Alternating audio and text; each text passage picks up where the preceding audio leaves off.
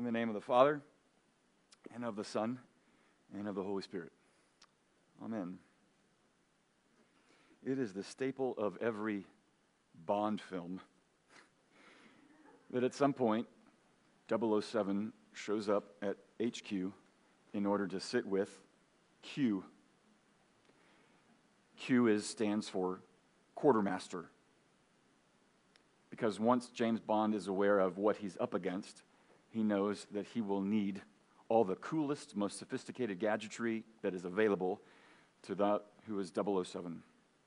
And so there is that whole scene devoted to all those things that Q gives Bond to face what he's going to face, because Q is the quartermaster, and everything that he gives is everything that Bond will need.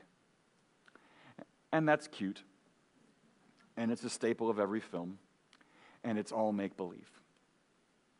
The explosions are staged. With maybe just a few exceptions, every stunt is done by a double. And in the end, wink, wink, Bond always prevails. That's how it works out.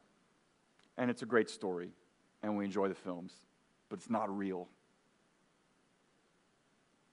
There's too much of what he faces that is actually maybe more common to real life. But we've been listening to a letter for a long while now. And last week, we introduced a theme that is perhaps the most difficult to hear in modern ears, and that is the idea that there might be darkness all around us, and a little darkness within us, and maybe more than a little. And the question is, what of it? And more importantly, what does God do for us? I hope you will not think me trivial in making the association, but God is a quartermaster. God is the ultimate Q, and he has come to furnish us with things that are real in light of the field that we're on. And that essentially marks the 2 points I want to make today. Last week we talked mostly about the field of battle that we're on. I need to say a little bit more about that. And then I want to say a lot more about what we've been furnished with in order to exist in that field. That's the nature of our task. It is the struggle that we face. And I hope that we might consider it and learn and be strengthened by it. So I wonder if you might hear the entirety of the passage again, and as we focus on the latter half of it, would you stand as we're in Ephesians chapter 6 once more?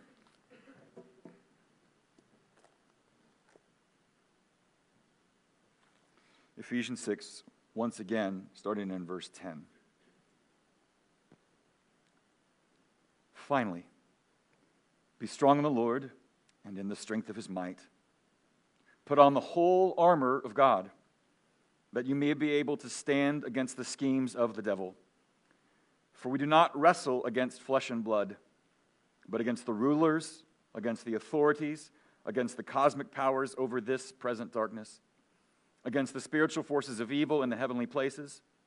Therefore, take up the whole armor of God, that you may be able to withstand in the evil day, and having done all, to stand firm. Stand therefore, having fastened on the belt of truth, and having put on the breastplate of righteousness, and as shoes for your feet, having put on the readiness given by the gospel of peace. In all circumstances, take up the shield of faith, with which you can extinguish all the flaming darts of the evil one. And take the helmet of salvation, and the sword of the Spirit, which is the word of God, praying at all times in the Spirit with all prayer and supplication. To that end, keep alert with all perseverance, making supplication for all the saints, and also for me. The words may be given to me and the opening of my mouth boldly to proclaim the mystery of the gospel, for which I am an ambassador in chains, that I may declare it boldly as I ought to speak. This is the sobering word of the Lord. Thanks be to God. You can sit.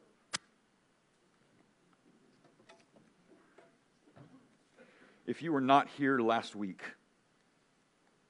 I talked a lot about the battlefield, and if you're curious about that, go back and you can get the cassette tape.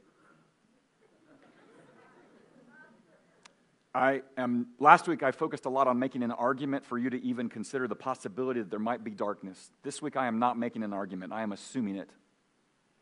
And if you need more grounding in that, I really encourage you to go back and listen to that. I want to start with that place.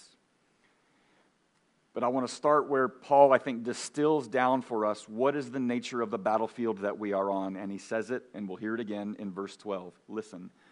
For we do not wrestle against flesh and blood, but against the rulers, against the authorities, against the cosmic powers over this present darkness, against the spiritual forces of evil in the heavenly places.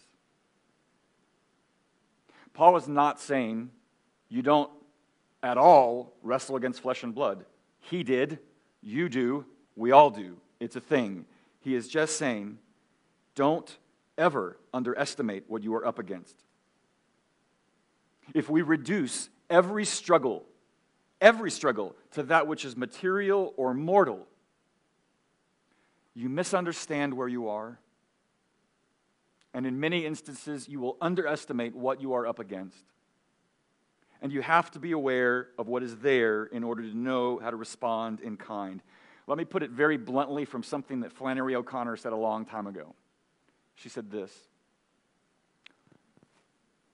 our salvation is played out with a devil who is not simply generalized evil, but an intelligence determined on its own supremacy. If you shake your head at that, that's fine. If there's part of you inside that goes, really? Go back and listen to last week. And there's a lot of you in this room that go, are you kidding me? How could you not believe that? And that's why Paul kind of rattles off this litany of words that are all supposed to be kind of essentially what we're up against in verse 12, right? Forces, authorities, rulers, powers, all the things like that. It's an unseen world that is still real. And we have to grapple with it. Now, if you're a Christian, if you've grown up in the church at all, it's possible that you've heard at least two words to kind of help orient you to an understanding of the world that Paul is painting here in the entirety of the New Testament, in the whole Bible. And it's the word possess and the words oppress. You know, one is possessed, meaning they are overtaken by that which is not of themselves, but that which is of the spiritual forces of darkness. If you want to laugh at the film The Exorcist, or in the new Russell Crowe film, The Pope's Exorcist, laugh if you will. That's what we mean by possession, and that which you've been overtaken. And then, if you've grown up in the church for very long, I remember when I heard it and who I heard it from. The idea that if you're a Christian, it's impossible for you to be possessed, but you can be oppressed. And the difference is between being overtaken and being overwhelmed. That there is an active agency or influence that is operating in your world in some form or fashion to overwhelm you. I would like to offer you maybe a third word that has been helpful to me in my reading and in my study of this passage in recent weeks, and it comes from a guy named Lesslie Newbigin, whom you've heard me mention before. He was a missionary to India for decades. He comes back to the West and looks around and says, if there's any place that needs evangelism, it would be the West. You think all the problem is in other places. How about look under your own roof? And in his argument, in a wonderful chapter in a book called The Gospel in the Pluralist Society, he talks about those forces. He talks about those authorities. He talks about the rulers, and he tries to give an explanation or an account for what they are. And he speaks of it in this way. Their conflict is not against human beings. It is against the spiritual power that is, how shall we say it, behind, within, and above human beings. They meet us as embodied, invisible and tangible realities, people, nations, and institutions, and they are powerful. He is arguing for an understanding of the world in which there are people and institutions and cultures and nations that are influenced. But in large part, they are insensible to the influence. They are unaware. It is different from talking about possession and oppression. It is this idea of people and nations and cultures embodying those forces. Mostly unaware. They are real, they are unseen, and they are embodied. And he makes an important distinction there. When you use the word like embody, you are still saying that they're real, but you don't equate the person, the culture, the institution, and the nature with the force itself. I mean, it's ironic. We use the word, I don't know when it came into our parlance, the idea of the word demonizing, right? We're talking about demons here, but when you talk about demonizing somebody, you're making an equivalence between the force and the person or the nation itself. That's not what Lesslie Newbigin is saying. Those entities can embody the forces, but they're not to be confused with the force itself. Now, all of that is out there, and some of you that are visiting going, oh my gosh, I have stepped into the wrong room. Let me kind of bring it down a little bit here from a very familiar example from Scripture itself. Jesus is out with his disciples. He's known to do that. And at some point, Jesus says to his disciples, the Son of Man is going to suffer, and he's going to die, and he's going to rise again. And in Mark chapter 8, Peter hears that, and Peter, he takes Jesus aside from everybody else, like he's trying to, I want to protect your reputation, dude. And it says, Peter rebukes Jesus. I mean, I don't know what the rebuke says. It's something like, stop talking like that. Stop bringing the crowd down. Cut it out. It's not going to happen that way. And what does Jesus say? In Mark chapter 8, it makes sure that we know that what Jesus says to Peter is said loud enough that all the disciples would hear it. And Jesus says to Peter, "Get behind me, Satan." Now, in that moment, does Jesus think that Peter is possessed of the devil, that he needs to drive a stake through his heart and exorcise the demon like he does with the man that lives among the tombs 3 chapters earlier in Mark chapter 5? No. And, whatever extent that you might want to apply the word oppression in that moment, you can, it feels a little bit artificial. But in that moment, what is Peter doing? He is embodying the whispering of an adversary that says, you don't need to suffer, Jesus. You're better than that. You're bigger than that. You don't deserve that. You don't need to walk that path. And in that moment, Peter is embodying that force that is trying to knock Jesus off his path. That's embodiment. Is Peter aware of it? Is Peter walking around like a zombie? Jesus, you will not suffer. No! But to say that Jesus doesn't have to respond in that moment by calling him the very thing that opposes him, by decreeing it, by declaring it, yes, that's what he's doing. That's the field that we're on. And the $64,000 question is, all right, well, how do I respond to that field? Look, that's worth its own sermon. That's why there are books. But let me borrow one more thought from Lesslie Newbigin to maybe kind of set a tone for what we have to say in the rest of the sermon. He says this: evangelism, which is politically and ideologically naive, and social action, which does not recognize the need for conversion from false gods to the living God, both fall short of what is required. If you think, I just need to tell people about Jesus, and not aware of all the structures and systems that are behind everything, you can. And if you think, if I just enact enough legislation and vote all the right people in office, and they just have to parrot or parody the words that I might, or the convictions that I might have, and that'll do it. Friends, look backward. How's it gone with either of those approaches? It's more than that. The devil's in too deep, to borrow a phrase. That's the field we're on. With what have we been furnished? And if I might say here by way of preface on the front end of talking about the whole armor of God, what you're going to be tempted to do right now for the remainder of the sermon is to think that Jesus is just speaking to you, or Paul just speaking to you as an individual. He is. But if there were ever a set of words that had to appeal to a whole community, a whole family of believers, this is it. I'm glad you are steeped in Western individualism. It speaks to your dignity and your creativity and all those sorts of things. But if you think that maps well into what it means to be a follower of Jesus, you are wrong. So let's talk about it. What has he furnished us with? He talks about it as the whole armor of God. The literal word there in Greek is panoplia, a panoply, a whole range of things. It's a whole collection.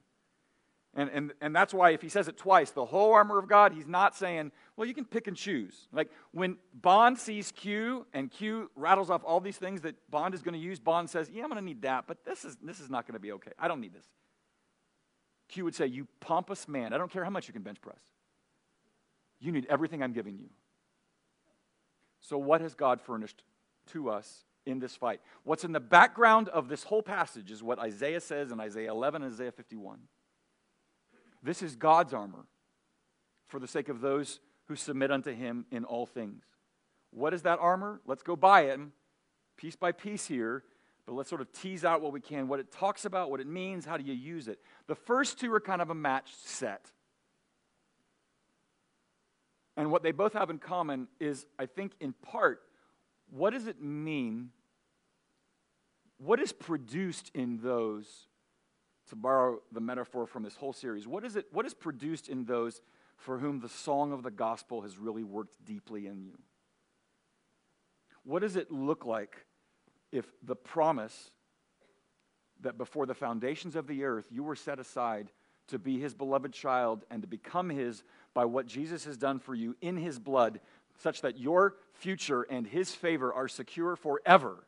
That's the gospel. That's good news. And that's meant to work deeply in us so that it affects every relationship and everything that we're afraid of and every decision that we have to make. When that moves deeply, what does it produce in us? Well, I think the first two pieces of armor speak to that. First, the belt of truth. The word there for belt is the thing that holds everything up, right? Look, I've never been in a battle like that. I can imagine it would be hard in itself, but imagine if your pants fall down in the middle of battle. Like, oh gosh, stop. I'm fighting you. And there it is. It's the belt. It's what holds everything up. And he calls it the belt of truth. Jesus in John 17 says, Father, sanctify them in the truth, that your word is truth. That there is a sense in which you have been awakened to the truth of Jesus. That you shall know the truth, and the truth shall set you free, Jesus tells the Pharisees in John 8. When that truth is at work in you, it produces something in you, that you love the truth. That you desire to walk in integrity. And you grieve at every moment. You know that you're walking in a lie. When you walk in truth with that belt around you, that love for his truth, the truth of who he is, you are persuaded of that. And I think Paul is saying when you are persuaded of his truth, it is not just an intellectual assent to what you've learned, it is a form of protection. When that truth has worked its way into you, it is more than knowledge. It is protection, like a belt that holds everything up that you know how to fight. Matched set, the breastplate of righteousness. You know what a breastplate is? It protects the vitals here. You want to live, you want to fight another day, you need heart, you need lungs, you need your viscera. All that's there. The breastplate does it. And he calls it the breastplate of righteousness. Once again, what is that righteousness? That you have his. You weren't righteous. You were an enemy. You were a sinner. And not only has he given him yourself, given you himself, he's given you his righteousness. And what is that meant to produce in you? His righteousness in you. Romans 8. By sending his own son in the likeness of sinful flesh and for sin, he condemned sin in the flesh. Why? In order that the righteous requirement of the law might be fulfilled in us. That his holiness is not only understood, it is loved. It is cherished. And we long to walk in it. And he is saying the love for his righteousness, for his holiness, that is your protection. It is not simply a standard by which you are measuring yourself day to day. That's not the point. His righteousness that he's given to you, that then means to become part of you and part of your heart, part of your soul, that becomes protection against the schemes of the devil. If you think obedience by faith is of no use to you and is only for the super believers, you are wrong, and you are tying both hands behind your back. You are taking off the breastplate and going, come at me. And the forces are saying, oh, this will be fun. The belt of truth, the breastplate of righteousness, they go together. And they mean to communicate what is proven in you, what becomes true and baked into your system. Look, Better Call Saul. Series as an offshoot of Breaking Bad. It's about a shady lawyer that's always trying to stay one step ahead of everybody that's fighting after him. He's brilliant. But really, the sub-theme of the whole series is about regret. And what do you do with it? And there's an interesting sort of storytelling device that shows up in different scenes without explanation, but every once in a while, you'll see somebody holding or reading a copy of H.G. Wells' The Time Machine. Such that in this moment, when these two dudes are carrying $7 million of money that is not theirs across the border, and they only find a little bit of water along the way, they think they're going to die. They sit down, and this little philosophical moment unfolds where Jimmy, otherwise known as Saul, asks his grizzled former cop Mike a question. If you could go back in time, when would you go? And Mike, without batting an eye, says, March 10th, 1981. Jimmy says, why that date? Because, Mike says, that was the day I took my first bribe. And that, by his own words, is a day that set him on a road to make him not only able and tempted to commit other offenses along the way, but now has enslaved him into a world and into a darkness for which he has no escape and which he can only hope to survive if he can. And in that moment, he is wistful for the day he wishes he could go back and start again and make a different choice. If you think truth and righteousness don't matter, listen to its opposite. The choice not to walk in truth and righteousness now makes him vulnerable. Walking in truth and in righteousness is your protection. What's the third thing? The third piece of armor? He says, shoes for your feet. Oh, for my feet. Thanks, Paul. Shoes for my feet. Which he kind of expresses in it's kind of a clunky translation based on the readiness with the gospel of peace. In the background of that moment is inevitably what we hear in the Old Testament. How beautiful are the feet of those who bring good news, who publishes peace. What is that? What are those shoes? Why associated with the gospel of peace? I will tell you, and you'll hear more of this on Easter morning. The gospel means your peace. Your peace with God. Which allows itself then, as it works its way into your heart, to learn a new reason for peace with one another, and a peace within your own troubled, frail, fearful heart. A peace where you are no longer fearful of everything that you have failed in. A peace in which you are no longer enslaved to some sort of impulse for which you have absolutely no explanation for, where you are always striving for something in order to prove something. Don't tell me you don't know what that means. We have peace. And that comes in the gospel. And that is its own form of protection against everything that would assail you in that fear. But I think these shoes, this gospel of peace is actually, there's something more to that than just knowing that you have peace with God. It is Paul's buddy Peter in 1 Peter 3 where he instructs every believer this.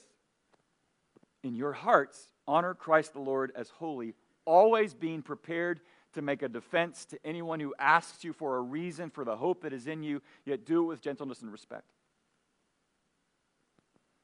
Have a few words that if anybody asks you, why do you live in hope?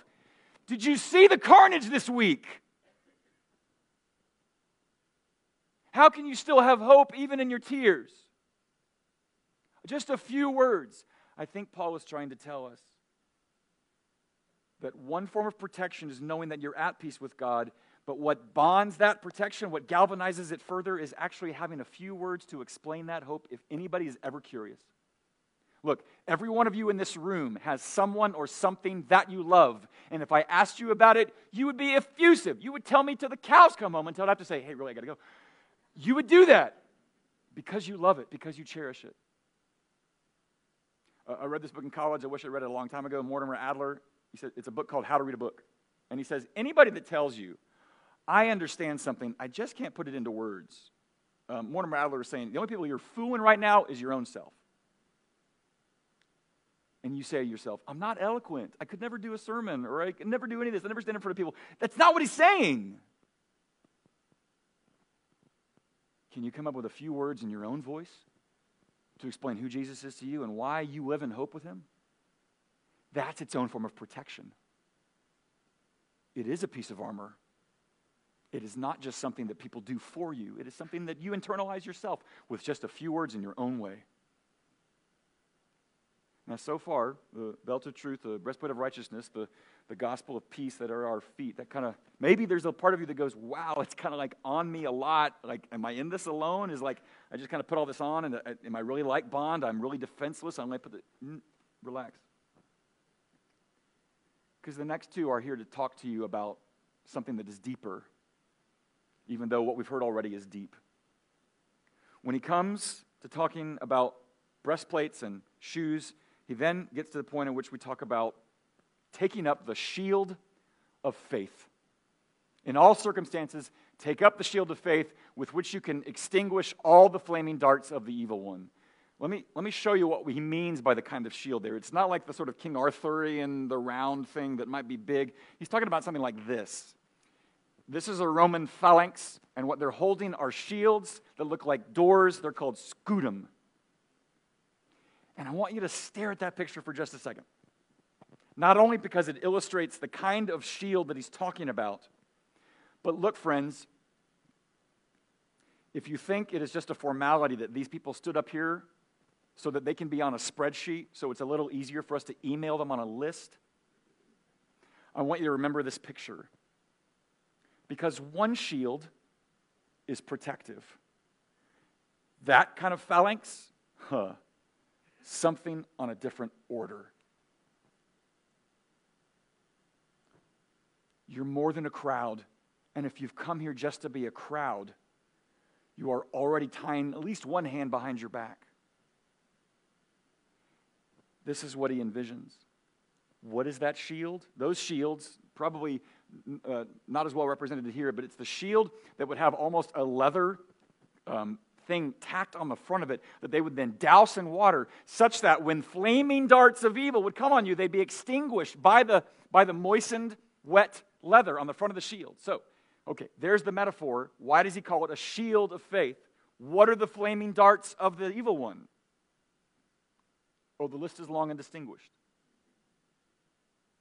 What does he like to do? He likes to lie. He's the father of lies. He is a deceiver. He is the one that likes to condemn and seduce. He is the one that comes after you with all those things and whispers in your ear, essentially, you have no business here. Why are you even alive? What are you even doing here? It would be best that you left and that you were not. To borrow the line from Radiohead, you're a weirdo. You're a creep. What are you doing here? You don't belong here. It is the kind of whisperings that you and I can easily believe that is meant to push us away. Friends, the Lord will rebuke us when we need it. But that rebuke will never be to cast you off. It will always be to draw you in, to hold your hand collectively, metaphorically, in his hands and say, what are you doing? I love you. You are mine. The shield of faith is the one to ward off those kinds of lies.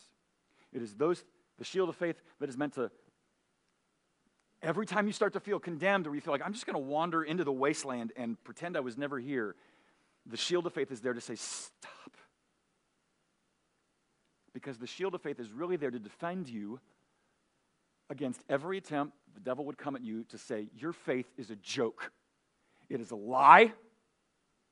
It is a wish projection. Run. It is not worth the effort. Chad Scruggs lost his daughter this week. And he's not the only one. And there are families in our community, as you've already heard, that have lost children recently. But not so long ago, Chad Scruggs preached a sermon on John chapter 11 when Jesus comes to the tomb of Lazarus. And I would like you to hear 40 seconds of Chad's own voice. One of the most remarkable things about this story, it always gets me, is that knowing exactly what he's about to do, Jesus sits down and does what? He weeps.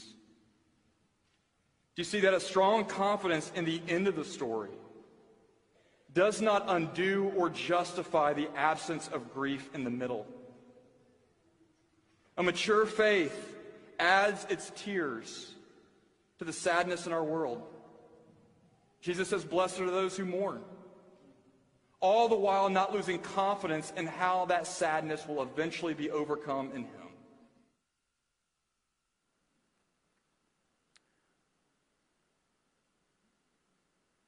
He gave that sermon not so long ago to encourage faith in others, and now he is having to apply that faith to himself. And God forbid any of us are ever in the same circumstance that he and other families are today. But the shield of faith, look, faith is a gift. Faith is the conviction of things, the assurance of things hoped for, the conviction of things unseen. Paul has told us in Ephesians 2, faith is a gift. But if faith is to be associated with a shield, then faith is also applied. And what Chad and Jada and others are having to do today are apply faith to their moment. And so must we, at different times for different reasons, so that we will not be afraid. So that, as the psalmist says, though the mountain give way in the heart of the sea, I will not fear. Or as Jesus tells his disciples in Matthew 10, do not fear the one who can kill the body but cannot kill the soul. Or as Paul says in another letter, I will not fear because I am sure that neither death nor life, nor angels, nor rulers, nor things present, nor things to come, nor powers, nor anything else in all creation will ever be able to separate us from the love of God in Jesus Christ our Lord. He is applying the story. And that's why it's fitting. He's talking about the story of salvation. And that's why Paul talks about the helmet of salvation. That which we must give our mind to, that we must bring to our attention. It is that helmet. It is that place. Faith comes to us in the form of a story.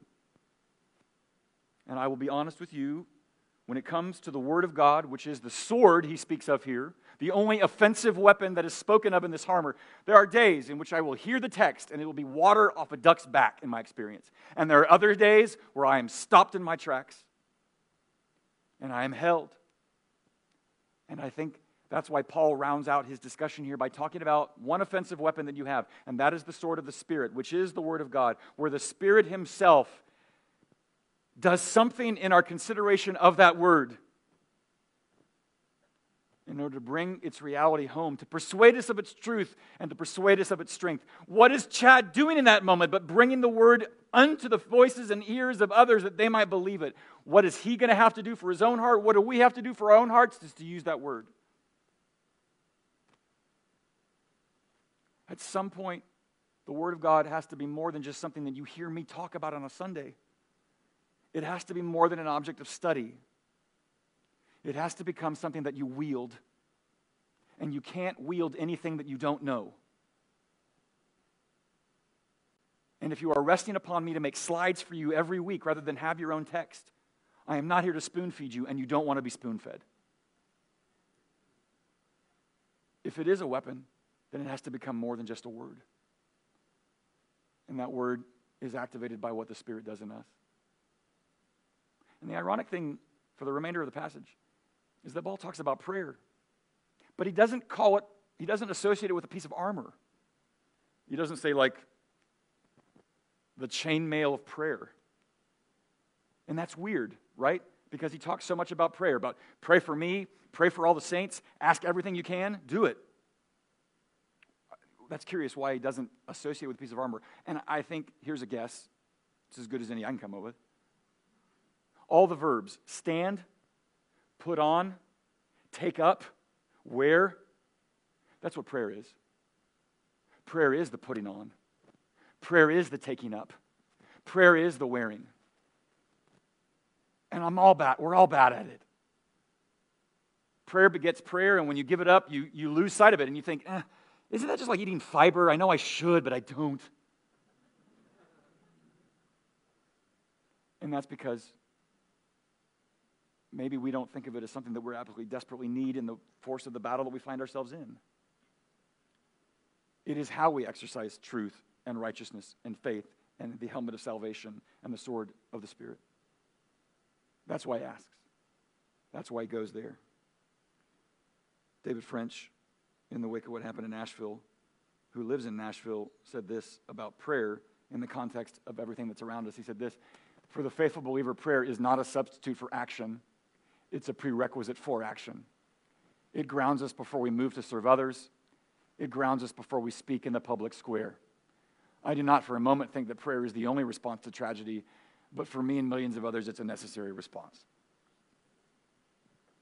That's the context we find ourselves in. That's the reason we understand what prayer is and what it is not.